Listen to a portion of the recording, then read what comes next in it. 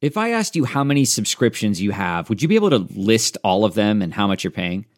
If you would have asked me this question before I started using Rocket Money, I would have said yes, but let me tell you, I would have been so wrong. I can't believe how many I had and all the money I was wasting. Rocket Money is a personal finance app that finds and cancels your unwanted subscriptions, monitors your spending, and helps lower your bills. Rocket Money has over 5 million users and has helped save its members an average of $720 a year with over 500 million in canceled subscriptions. Stop wasting money on things you don't use.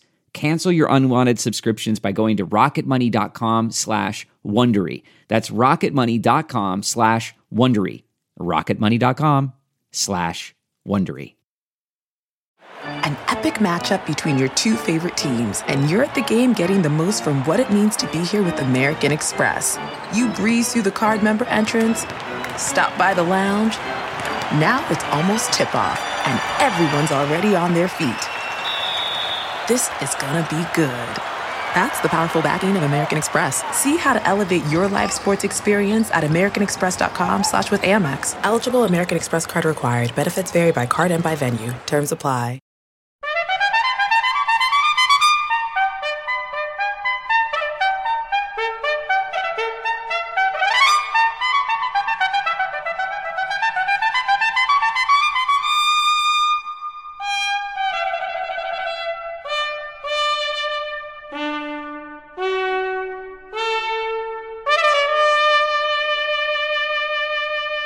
Good morning. I'm Jane Pauley, and this is Sunday Morning. There are scores of consulting firms in the United States. Their role, to work with companies on all kinds of matters, large and small. A big business with a low profile. Erin Moriarty this morning is looking at one of the biggest. They're going to downsize in a check. What are you talking about, Tom? Now, how do you know that? How do I know?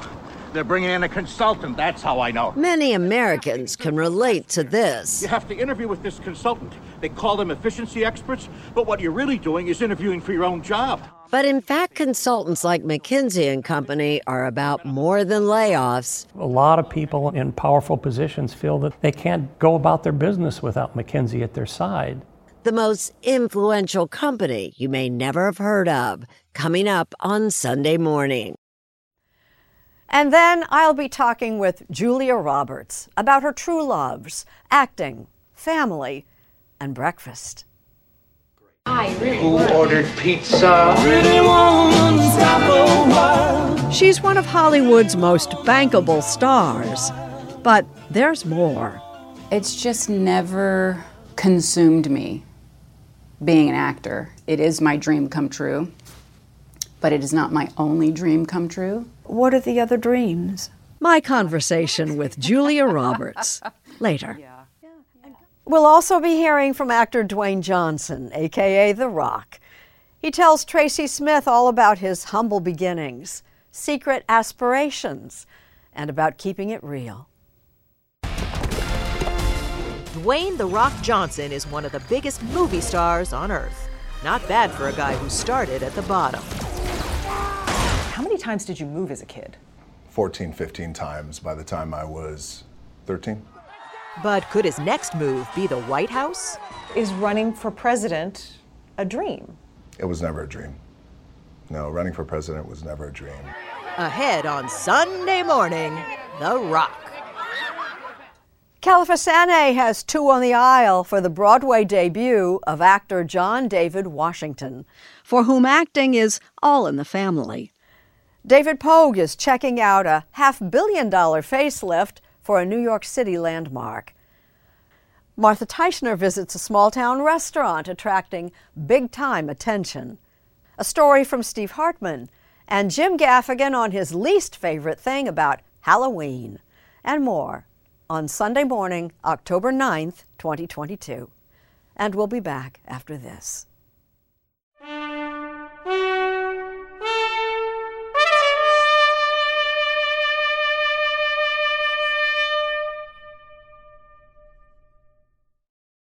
It's one of the largest and most influential consulting firms in the world. But how much do you know about what a corporate consultant really does? Two dogged reporters made it their business to find out. And they're talking with Erin Moriarty. At top universities like Harvard and Cambridge, Massachusetts, there's a fall tradition playing out behind the scenes. Students are back, and so are company recruiters, looking to hire the best and the brightest. These are prize students. After Harvard, they want a place to work as prestigious as the university that they went to. And according to New York Times investigative reporters Walt Bogdanich and Michael Forsythe, on top of many students' lists is a place that may surprise you, McKinsey & Company.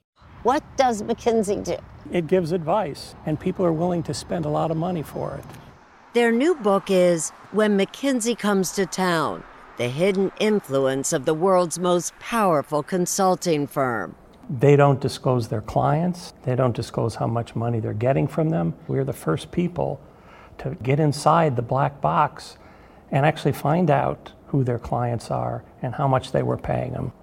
The authors say McKinsey has worked with nearly everyone, from Walt Disney to U.S. Steel, healthcare providers to tobacco companies, the state of Mississippi to the Kingdom of Saudi Arabia. McKinsey has even worked for CBS's parent company in the past. Well, it's so big and so powerful and so secret, and it influences the way we live. Which makes McKinsey, they say, a major force for spreading ideas globally, both good and bad. In the 90s and 2000s, a lot of people thought globalization was the cat's meow, and people were losing jobs all over America.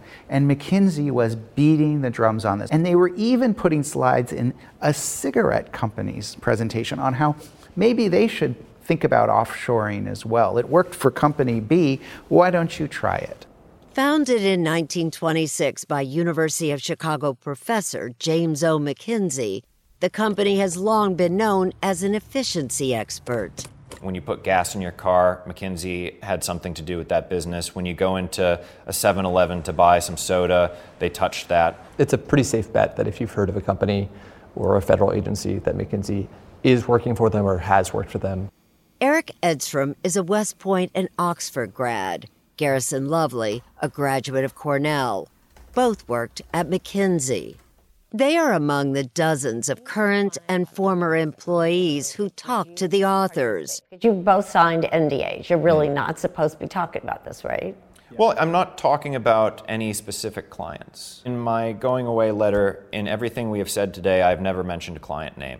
Before Garrison Lovely became disillusioned, he found the work thrilling. As a 21-year-old, it's hard to imagine having more of an impact on actual outcomes in the world than working at a consulting firm. Just being in the room and having a good idea and following through on it, you can actually end up having a lot of impact. The flip side of that is that if the organizations you're supporting, the mission is not actually doing good in the world, then those new initiatives and those new ideas can have a really bad effect. McKinsey sets itself apart from other consultants with a promise that recruits can change the world. What if we could be the largest private sector catalyst for decarbonization in the world? And touts its work with fossil fuel companies to reduce their emissions. That's why Edstrom joined the company. But he was outraged to discover how important those same companies are to McKinsey's bottom line. They serve a lot of clients with really harmful effects. They know exactly what the repercussions are going to be, and then they say, we're going to do it anyway. And that tells you all you need to know about the firm. Until recently, McKinsey largely avoided public scrutiny of its clients. But last year, it paid a nearly $600 million settlement related to its work with opioid makers, including Purdue Pharma. McKinsey was accused of helping Purdue turbocharge its sales of the powerful painkiller OxyContin after hundreds of thousands died of opioid overdoses across the country. McKinsey apologized and said it stopped working for opioid manufacturers in 2019. It admitted no wrongdoing. The disclosure of McKinsey's work for Purdue set off alarm bells on Capitol Hill. At the same time, McKinsey was providing secret advice to Purdue to boost opioid sales. The firm was also consulting for the Food and Drug Administration. A House Oversight Committee majority interim report found that McKinsey had nearly 24 consultants who had worked at both Purdue and the FDA.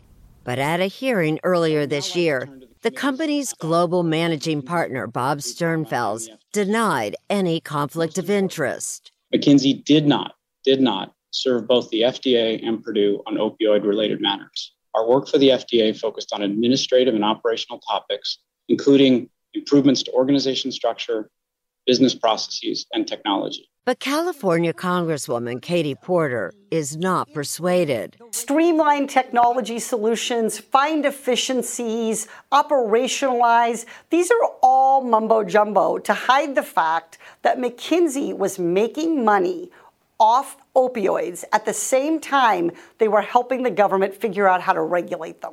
If your work for FDA was so important, didn't it have some influence on what they actually did in the world with regard to drug manufacturers? No, it didn't, Congresswoman. McKinsey declined our request for an on-camera interview, but in a statement to CBS News, says there are strict policies in place to prevent the sharing of sensitive client information. The firm isn't currently working with the FDA. And I think most Americans, when they hear that a consulting company is working for a drug company at the same time it's working for their regulator, I think it's just common sense that there's a problem here. In their book, the authors also focus on McKinsey's past work with Enron, immigration and customs enforcement, as well as Chinese state-run companies. Could McKinsey take a look at this book and say, you're just cherry-picking the clients where things didn't go quite as well, and that they've done so much good? But it's more than just the bad apples. I think it's structural. And when you have such smart, hard-working people working their hearts out for a client that's a bad actor, that's a real force for bad in the world. McKinsey, in its statement, says the book fundamentally misrepresents our firm and our work, and that last year the firm instituted a new client selection policy more rigorous than any other in our industry. It no longer represents tobacco companies. The negative attention, though, doesn't seem to have had an impact on business.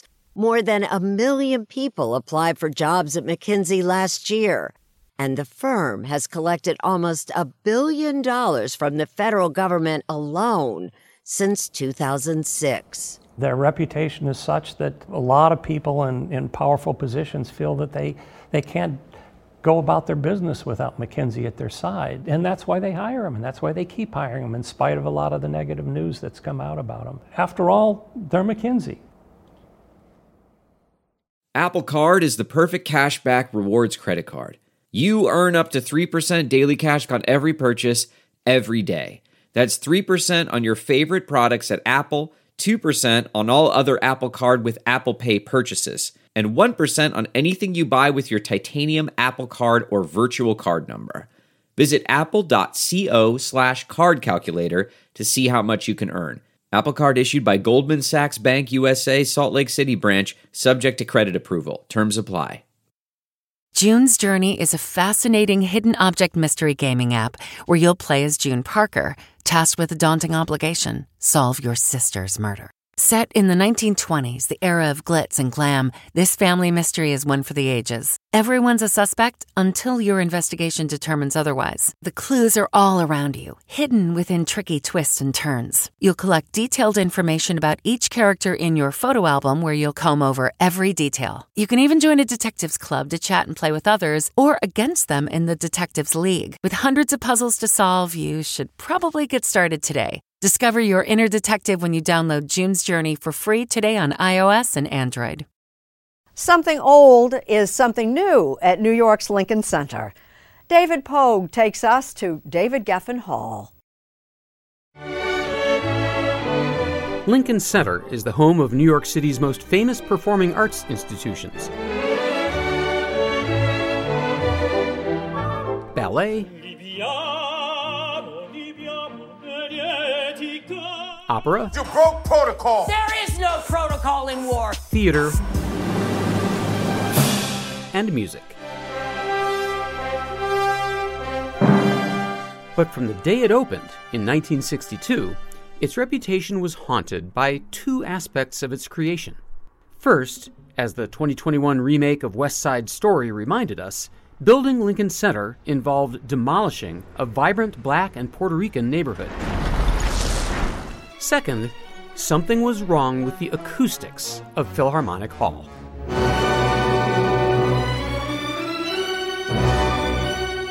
The orchestra couldn't hear each other on the stage. That was a little problem. The audience couldn't hear the orchestra. That could be considered a drawback in a concert hall. It was. Deborah Borda is the CEO of the New York Philharmonic, and Henry Timms is Lincoln Center's CEO. This is a project with a long and windy history, and there's no question of that.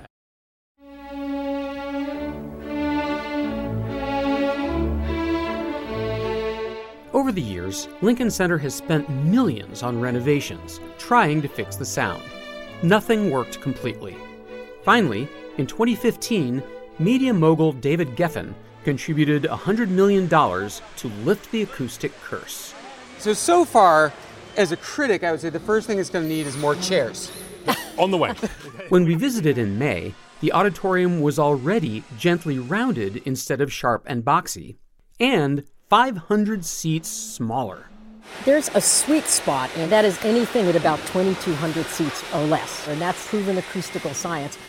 The stage has moved 25 feet closer to the audience, and some of the audience can sit behind the stage, facing the conductor. Those seats will give you some of the most dynamic views in the house. The formerly flat floor is now sloped for better sightlines. Sections of the stage can now rise or fall to accommodate different ensemble sizes. We can actually take out half the stage, drop it into the ground, and bring up an additional 100 seats that are right at the edge of the stage. The hall's shape, size, and materials are all intended to address the acoustics problem. Over 20,000 poor people were removed from their homes in order to make way for Lincoln Center. But what about the historical problem? Part of our job at Lincoln Center is to recognize the injustice that was a part of our foundation story. The new hall is designed to open up the building to the neighborhoods it once shut out. You can stop to enjoy a performance from the new Sidewalk Studio, or visit the new restaurant and bar, or drop into the new Lobby Cafe. That's also where you can watch the Philharmonic's concerts live on this 50-foot video wall. Every Philharmonic concert for free.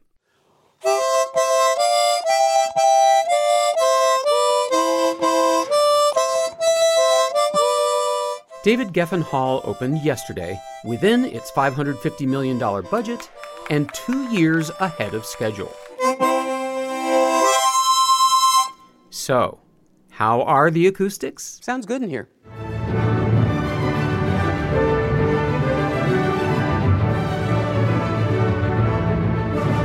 But the ultimate judge is Jaap van Zweden, the Philharmonic's music director. You've rehearsed now with the orchestra here. Yeah. Honestly, truthfully, what do they think of the sound? Oh, they are completely excited. Absolutely. One by one. There's nobody, really, nobody who is not happy. And this hall is going to be world famous. I know it. You guys stuck your fists into a problem that decades of people have tried to solve, and it seems like you did it. Everyone should take so much pride in the fact that this really was a job done against all the odds at a time the city really needed it.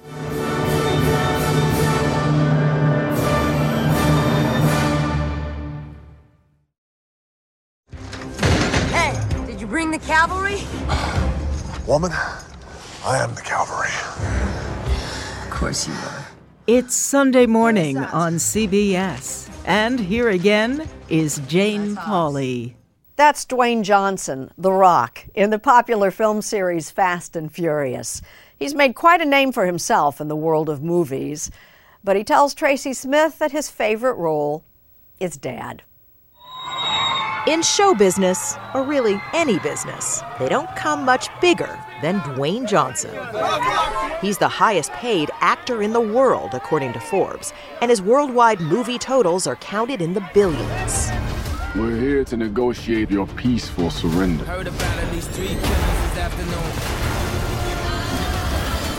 I'm not peaceful.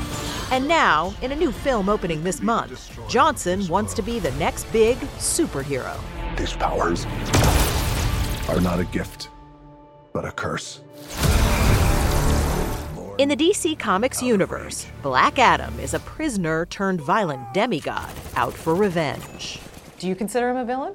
At times I do. Well, I consider him an anti-hero, but it's like reading the Bible. It's interpretive. And it's a role that seems to fit him like, well, a skin-tight superhero suit.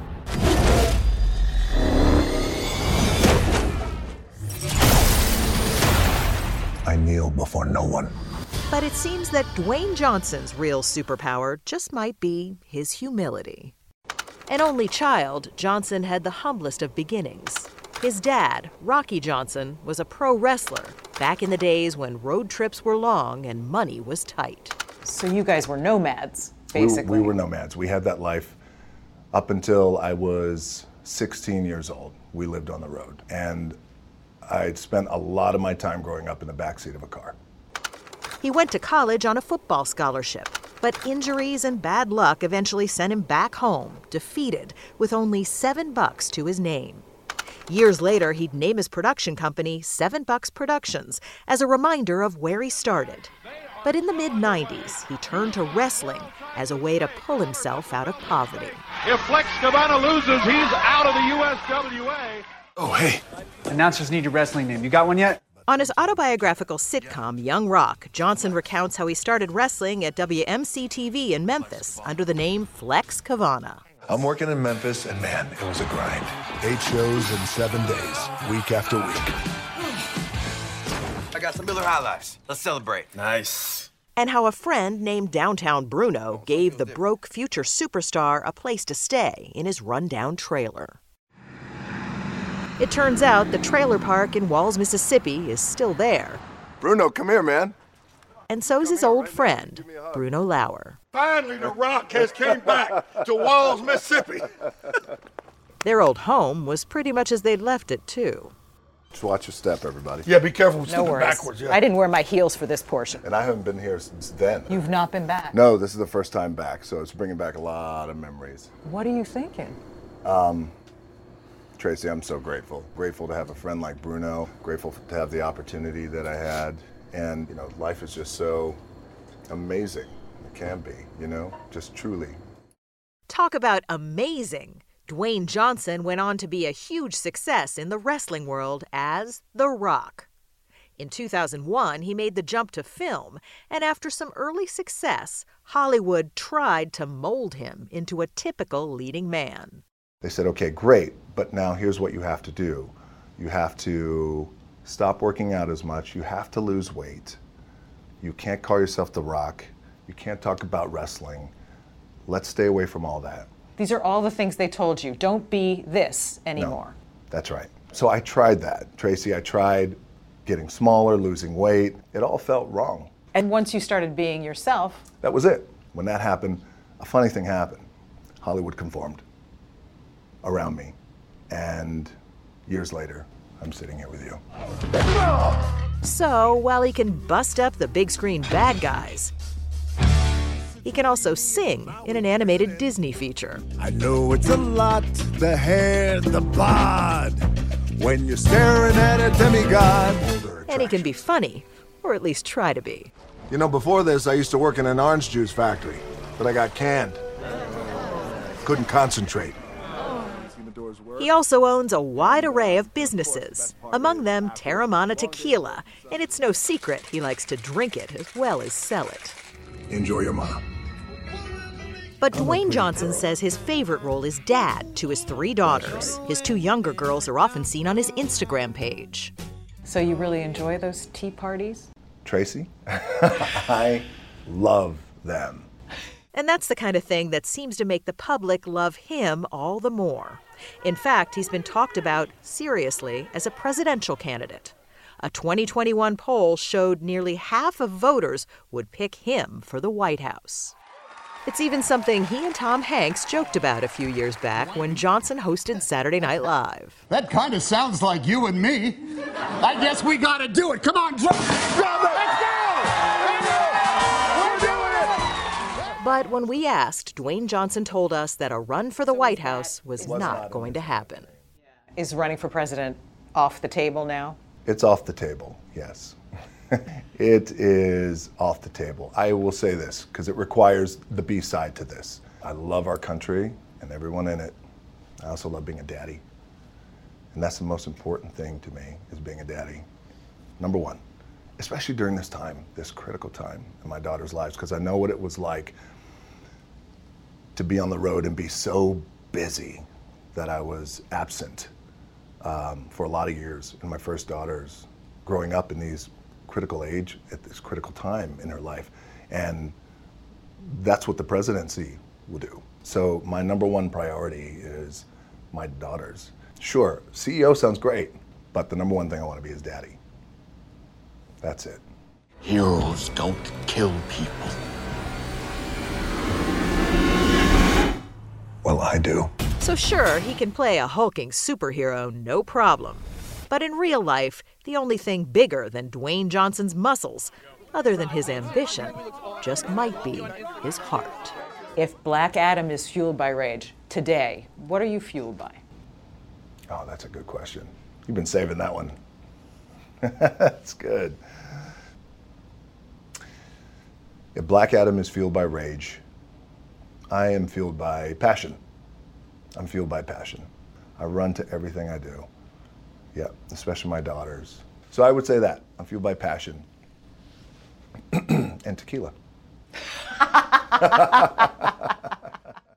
We all have busy lives these days, and we don't want to waste a day recovering after a night out. That's why ZBiotics is the answer we've all been looking for. Their probiotic was invented by PhD scientists to tackle rough mornings after drinking. Here's how it works. When you drink, alcohol gets converted into a toxic byproduct in the gut. It's this byproduct, not dehydration, that's to blame for your rough next day. Pre-alcohol produces an enzyme to break this byproduct down. This is a proactive solution that wards off feeling miserable the next day instead of a reactive approach like drinking electrolytes or eating greasy food. Enhance your mornings with ZBiotics. Go to zbiotics.com/CBS to get 15% off your first order when you use code CBS at checkout. ZBiotics is backed with a 100% money-back guarantee. So, if you're unsatisfied for any reason, they'll refund your money. No questions asked. Remember to head to zbiotics.com/CBS and use the code CBS at checkout for 15% off. Thank you, ZBiotics, for sponsoring this episode and our good times.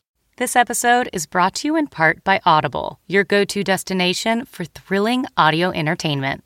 Whether you're looking for a hair-raising experience to enjoy while you're on the move or eager to dive into sinister and shocking tales, Audible has an exclusive collection of thrillers from best-selling authors that will keep you on the edge of your seat, like The Guest List by Lucy Foley.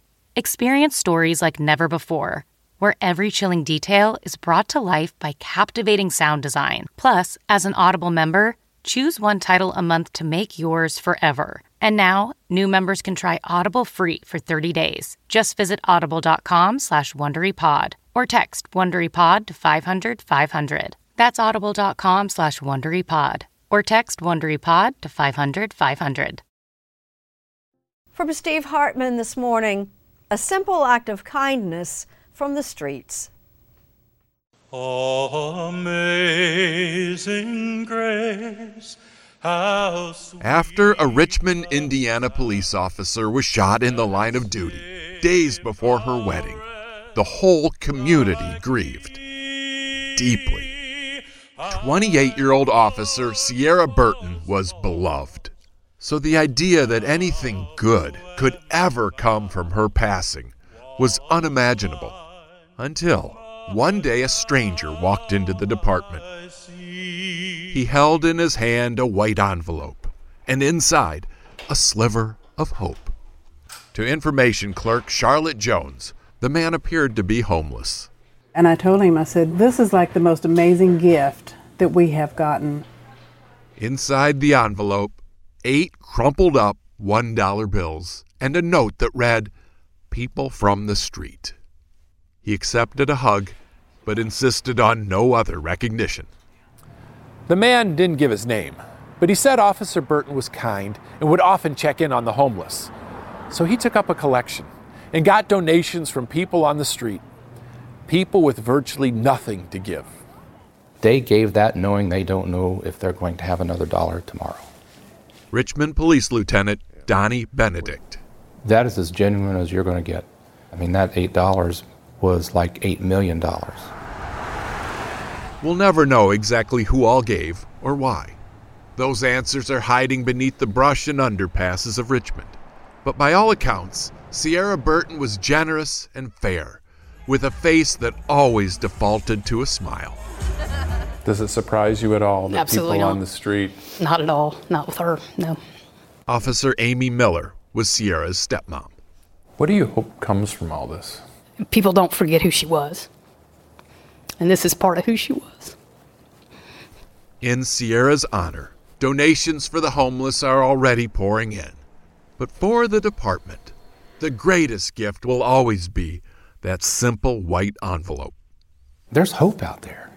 There are people out there who will give everything. Both those in the line of duty and those they serve.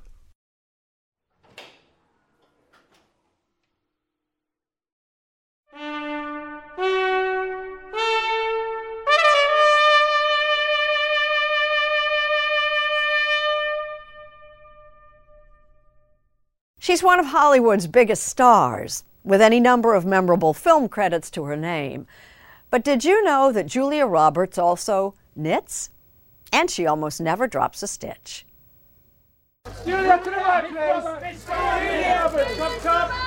Julia Roberts, at 54, is a beautiful woman. She was People magazine's most beautiful woman in the world, a record 5 times. But at Smyrna, Georgia's Campbell High School, oh, Miss Panthera. Not even a runner-up. I have to say, the pinnacle of my looks was that one moment. After graduation in 1985, she followed her sister Lisa, an aspiring actor, to New York City. Their older brother, Eric Roberts, was already established. But acting wasn't her plan. She sold running shoes. I was a quick lacer. I was really good at lacing. And yet, what happened? Well, I was walking down the street. This is the truth. This story begins with I was walking down the street with my brother and his then girlfriend and passed someone that they knew, and that person was a talent agent. Daisy! No more selling shoes. Think we might get that pizza served while it's still hot? I think maybe. Julia Roberts was waiting tables in Mystic Pizza, a low-budget film that's become a cult classic. We are all hateful, awful people. Here, all we've been talking about is weddings and psychotic animals. The newcomer in the stellar cast of Steel Magnolias. But 1990 was a different story. An unlikely story made Julia Roberts, who's never had an acting class, a star. You got the part of the drug-addicted prostitute who has a relationship with a very rich man. And the end of the movie was him stopping the car, opening the passenger door, basically pushing her out into the street and driving away. Good on you for getting that part. Thank you. Yeah. Pretty grim stuff. And then the studio went bust. I think over the course of a weekend, I didn't have a job. And then about a week later, they said, oh, the script was sold to Disney. Disney? Yeah. Right? With Gary Marshall, known for Family Fare, The Odd Couple, and Happy Days, directing. He didn't see Roberts in the part, but as a courtesy, he did see her. And he goes, what's the story with you? Some people say you can't dress her up. Some people say you can't dress her down. I don't know what it is. I said, I don't know what it is. It was a perfect fit, is what it was. Oh! And that dress is one of the most iconic in film. Did you enjoy the opera, dear? Oh, it was so good, I almost peed my pants. What? Julia Roberts. In 2001, Julia Roberts won Best Actress for Erin Brockovich. And might have won for Best Dress, too. I love it up here. You turned up in a vintage Valentino It was a beautiful dress that I tried on the Saturday before the Sunday of the Oscars for the first time. We didn't do anything to it. It fit perfectly. And she put it away. My daughter was digging through the closet looking for possible prom dresses last spring. I was like, what's this dress? And I said, well, try it on. It was too big for her, but she looked so lovely. And your daughter didn't know that that was her mother's Oscar? I don't think she did. She has 3 children with her husband of 20 years, Daniel Moder. I always think that they all look like me, and then Danny comes home from work, and I go, oh, that's who they look like. Moder is a cinematographer whose film was premiering at Cannes. He took their daughter. She is a one-of-a-kind, that girl. I mean, we were FaceTiming, actually, right before they went out, and she was laying on the bed, and I said, what time is there? What are you guys doing? He goes, oh, Dad's, just putting his tie on. We're getting ready to go. And I said, oh, are you ready? Yeah. Like, she didn't really look ready to me. Ponytail, and I was like, a little eyeliner. She was like, I didn't bring eyeliner, Mom. What are you talking about? And I was like, okay, yeah, I mean, eyeliner. Who needs eyeliner? Just can. I mean, it's just sweet, just the innocence. She's just with her dad. It's not about anything else. What are you doing? You said this was your last job, Jerry. The couple first met on the set of The Mexican. Brad Pitt was her co-star. I was watching knowing that you might at that time been crushing on one of the guys behind the camera. Yeah. I think he and Brad were crushing on each other. I felt like I was constantly interrupting their conversations because they would sit there and they would be talking about music, and I'd be like, oh, I like that song. Today, she says her career and family are both important, but not equally so. It's just never consumed me, being an actor. It is my dream come true, but it is not my only dream come true. What are the other dreams? The life that I've built with my husband, the life that we've built with our children, and that's the best stuff, to come home at the end of the day triumphantly to them. Excuse me, ma'am, I need to sit somewhere else. I'm sorry, it's a full flight. We used to be married. The worst 19 years of my life. We were only married for 5. For the first time in 20 years, she's starring in a romantic comedy, out next week. Reunited with longtime friend George Clooney, Ticket to Paradise was shot on location in Australia. It was the longest she'd ever been away from her family. 62 days. I wrote a lot of letters. You could probably have sent emails pretty quickly. Yeah, but that's kind of boring, and you don't get the cool stamps, and it's something Danny and I have always done. The first letter he ever wrote me, which was 7 pages long, I still have it tucked away. One day I'll show it to Hazel and say, that's what you're looking for. An avid knitter on the set during downtime, as you can see here. Adept in domestic arts, Roberts learned how to knit on a movie set 30 years ago. We call it our lonely meters. How lonely were you last night? And pull out this much knitting. Look how lonely I was. And yeah, I've been knitting ever since. I brought my knitting. I cannot wait to see this. To call it my knitting is a stretch. Ooh, you've got a little tight stitch here. Wow, Jane Pauley, tight knitter. That's how people are going to talk about you now. Do you know what a tight knitter Jane Pauley is? You describe yourself as a homemaker. When I'm not working, that is my full-time job. And it isn't, rainbows and kittens every day, but it does bring me a lot of joy. And you do breakfast before school? I love breakfast. It's my favorite meal. My younger boy, Henry, he's my breakfast partner. Am I right in thinking that Jane Pauley might be standing in the way of you and getting home to your family? Yeah. Because you've got to get home, I presume, for breakfast in the morning for Henry. Yeah. Yes. We love our breakfast. As you write your life story, you're far from finished. Are you looking to close the book on your job? Maybe turn a page in your career. Be continued. at the Georgetown University School of Continuing Studies. Our professional master's degrees and certificates are designed to meet you where you are and take you where you want to go. At Georgetown SCS, the learning never stops, and neither do you. Write your next chapter. Be continued at scs.georgetown.edu/podcast. When you choose Organic Valley, not only will you be enjoying great tasting dairy, you'll help to save over 1,600 small organic family farms who are protecting over 400,000 acres of organic farmland and all the plants and animals that call it home. This is dairy you can feel good about. It's great tasting, high-quality organic dairy, ethically sourced from small organic family farms. To find Organic Valley Dairy near you, visit ov.coop. That's ov.coop. Martha Teichner this morning finds herself at the Lost Kitchen. I just wanted to pause for a moment and welcome you all and thank By the time Erin French welcomes guests, 50 of them, twice a week, to her Lost Kitchen restaurant. I have a raspberry shrub here for you to enjoy. They've been sipping tuck one in here. And sampling for 2 hours already. A platter of oysters. And they haven't even gotten to what's on the menu yet. I hope you taste our joy tonight because that is what we are running on. Some good ingredients too and a lot of love. And something else.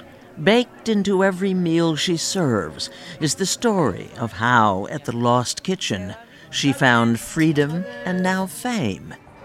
In Freedom, Maine. Population about 700. You make me feel like this is the center of the universe. So it seems it is. The Lost Kitchen is one of the hardest to get reservations in the world. Enjoy. Erin French has a cookbook out with another one in the works.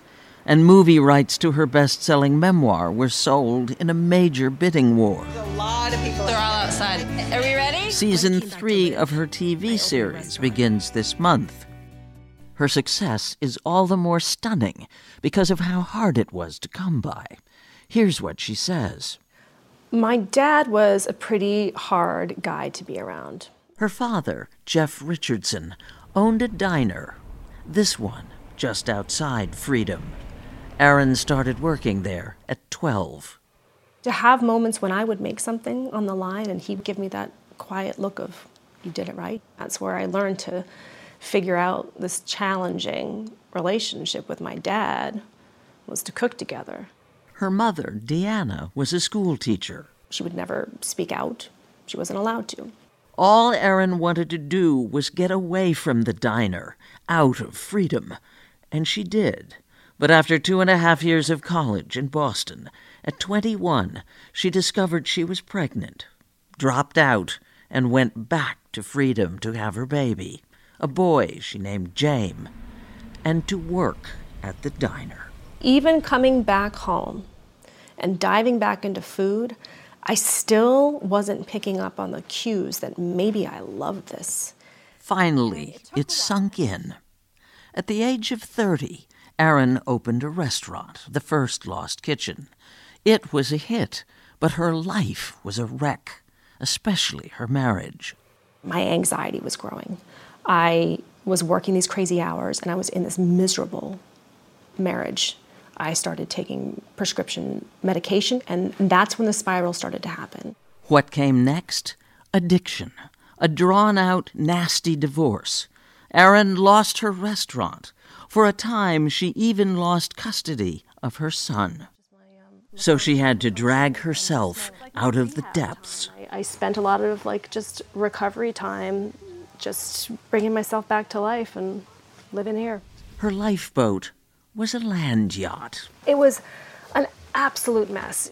She took a sledgehammer to the interior. I just had this one moment of just let it all go and just needed a good scream and a good cry and a fresh beginning. Zhuzhed up, as Erin likes to say, it became the Lost Kitchen on wheels. I had to come see your Airstream. Now it's parked a few yards from the 19th century mill, where the restaurant has been for the last 8 years. Okay, guys. A tourist attraction even for people who can't get reservations. And that's practically everybody. To get a reservation here, you have to send in a postcard. This year, the restaurant received over 50,000. A lot of love here. Postcards are drawn at random to determine who gets in. The restaurant is open from the end of May to October. Dinner costs $195. Sounds like a lot, but it's for a good 12 courses. Erin cooks local. Okay. Her secret ingredient? Beautiful. Lots of butter. Salty and delicious. The Lost Kitchen is staffed mainly by women, all Erin's friends, who don't need to talk as they work, to music, a soundtrack for the happy ending to this story about second chances. There was a moment that I realized that I had to go through all of that to get exactly right here, and that is that beautiful and terrifying thing about life. 9 years ago, Erin met media executive Michael Dutton. They got married in 2018. Yes. Perfect. Erin's mother, now divorced from her dad, does whatever needs doing. I have a title now. It's Executive Zhuzher. And when dinner begins, Erin French presides over the Lost Kitchen, like a woman who has finally found herself. Here's to the memories we make in this room, and I hope they last a good long time. Here's to 3 more hours of eating, okay? Cheers, guys. Cheers. Cheers, guys. Cheers, guys. Cheers. Cheers. Now appearing on Broadway, actor John David Washington. So what is it about that name? Kella Fasane explains. So when you're walking down the street and you look up and you see your name on the marquee, are you shocked or are you used to it by now? Makes me nervous every time. Like, oh my God. But I also see like my chain, that's my uncle's chain, my Uncle Woodson. So like, I also feel like part of my family is with me. Actor John David Washington is making his Broadway debut as Boy Willie in August Wilson's The Piano Lesson. I'm comfortable up here. Some would say the 38-year-old was born to act. His mom, Pauletta, is an actor, and so is his dad, a guy named Denzel. My father, he walked me around these streets when he was getting ready for Shakespeare in the Park, Richard III. And I used to love when he would recite his lines. At first, John David did not follow in his father's footsteps. He went to Morehouse, the historically black college in Atlanta, on a football scholarship. What motivated it really was independence. Was my own name, was being able to carry my own weight in my life. Even though I was hiding what I really wanted to do, it gave me an identity. You were hiding what you really wanted to do? Because of who I'm related to. My mother is an extremely talented artist, and my father is one of the greatest of all time. He's my favorite actor. I was intimidating. When we're in the comforts of my own home and with the family, I felt comfortable, but then when I get to the outside world, it didn't seem as simple to just pursue it. And I felt football would change that narrative when they saw me play ball. It didn't quite work out that way. That's what I thought was going to happen until I read the Atlanta Journal-Constitution. I think it was my freshman year, and I had a great game, and Denzel's son runs for this many yards and this many touchdowns. So I realized then it was inescapable. After college, he played football in a startup league, the UFL. Then, in 2013, he ruptured his Achilles tendon. He decided to make a career change. How do you make that turn? You start taking headshots? I would recommend take some good headshots. But it was an open call audition for a story about football players. Still injured and on pain medication, he went to his first audition for a new HBO series called Ballers. The plan was get comfortable with auditioning, get told no, and to come out here to New York and study. Again, it didn't go as he'd expected. Welcome to the Miami Dolphins, son. After a series of follow-up auditions, he got the part of Ricky Jarrett. It was a life-changing moment for me. I felt good after like maybe the 5th or 6th audition, like, all right, I can do this. What did you learn about yourself as you started to become a professional actor? I learned what happiness really is. He went on to star in BlacKkKlansman, directed by Spike Lee. I'm undercover. He's got a gun. I'm a cop. Then Tenet, directed by Christopher Nolan. I realized I wasn't working for you. We've both been working for me. I'm the protagonist. And now, Amsterdam, directed by David O. Russell. You've worked with, legendary directors. Now you're working with a director who's known you since you were a baby. Right. That's LaTanya Richardson Jackson, director of The Piano Lesson, which co-stars her husband, Samuel L. Jackson. The Jacksons and the Washingtons are old friends. What's it like being on set with a partnership like that? The attention's off me a lot of times. I gotta say that. So you sit back and you shut up and learn something, John David. So does your co-star, Samuel, take direction from your director, LaTanya? Well, define take direction. I feel like they speak another language in the subtext. At the Yale Repertory Theater, 35 years ago, Samuel L. Jackson originated the role John David is playing on Broadway. If you have a piece of land, you'll find everything else fall right in place. You can stand right up next to the white man and talk to him about the price of cotton, the weather. I'm on stage seeing Sam Jackson, and I'm delivering some lines, knowing he delivered these, 1987. I'm like, I can't believe this is happening. So, yeah, I guess God is saying, yeah, it's time. Just grow up, put up or shut up, man. Have your parents come to see the play? My mother is the question is how many times has she seen it? I get notes from them, too. I get notes. But John David Washington says he's done trying to prove himself. I have to understand that I can have the best game. Career, the headline's always going to be what it is. So to try to prove something to somebody is a fool's errand. Do you ever think about that day happening when people say, oh yeah, Denzel Washington, that's John David's dad? Nah, I don't see it as a reality for me. He's larger than life. So no, I don't think of it that way. No, I can't. Maybe one day you'll have a kid. Right. People will say. Yeah, I hope so. I hope so, yeah. Indeed, yeah. 'Tis the season for pumpkins, but not for Jim Gaffigan. It's October, which means we are officially in pumpkin season, the strangest of all made-up seasons. Humans are a strange animal, and Americans may be the oddest of the species. Pumpkin season is peak American weirdness. Over the next couple weeks, pumpkins will suddenly become ubiquitous. You'll see pumpkins as decorations everywhere, on doorsteps, at the end of driveways, on dinner tables, at reception desks, and other places you would normally just leave food lying around. Everywhere. Pumpkin spice will invade all coffee shops. Here's a secret. Pumpkin spice is mostly just cinnamon. But since it's October, let's call it pumpkin spice. If October were a brand, the pumpkin would be the logo. Occasionally, even the O in the word October will be replaced by a pumpkin shape. Cute, right? I don't think so either. I wouldn't describe myself as anti-pumpkin. I don't care that much either way. I mean, they are pumpkins after all. Having a strong opinion on pumpkins is odd, which is why pumpkin season is so baffling to me. Trick or treat. I suppose we can blame pumpkin mania on Halloween.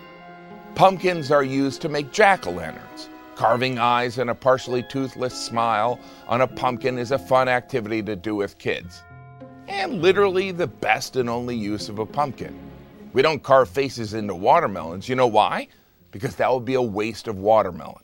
But a pumpkin, what else are you going to do with a pumpkin? I mean, we're certainly not going to eat it. Everyone has cut open a pumpkin and thought, well, this is gross and smells like wet cardboard. Are jack-o'-lanterns scary because of their appearance? Yeah! Or are we just reliving the trauma of removing those pumpkin guts? Pumpkins are part of the squash family, and as any non-vegetarian will tell you, squash are zombie vegetables. Squash look like vegetables, but they have no taste. Everyone knows a zucchini is just a cucumber that tastes like a paper towel. Heck, squash is the only vegetable with the instruction in the name. Squash. Which is usually what we do with those pumpkins on November 1st.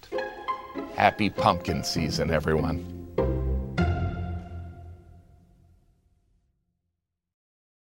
Thank you for listening. Please join us when our trumpet sounds again next Sunday morning.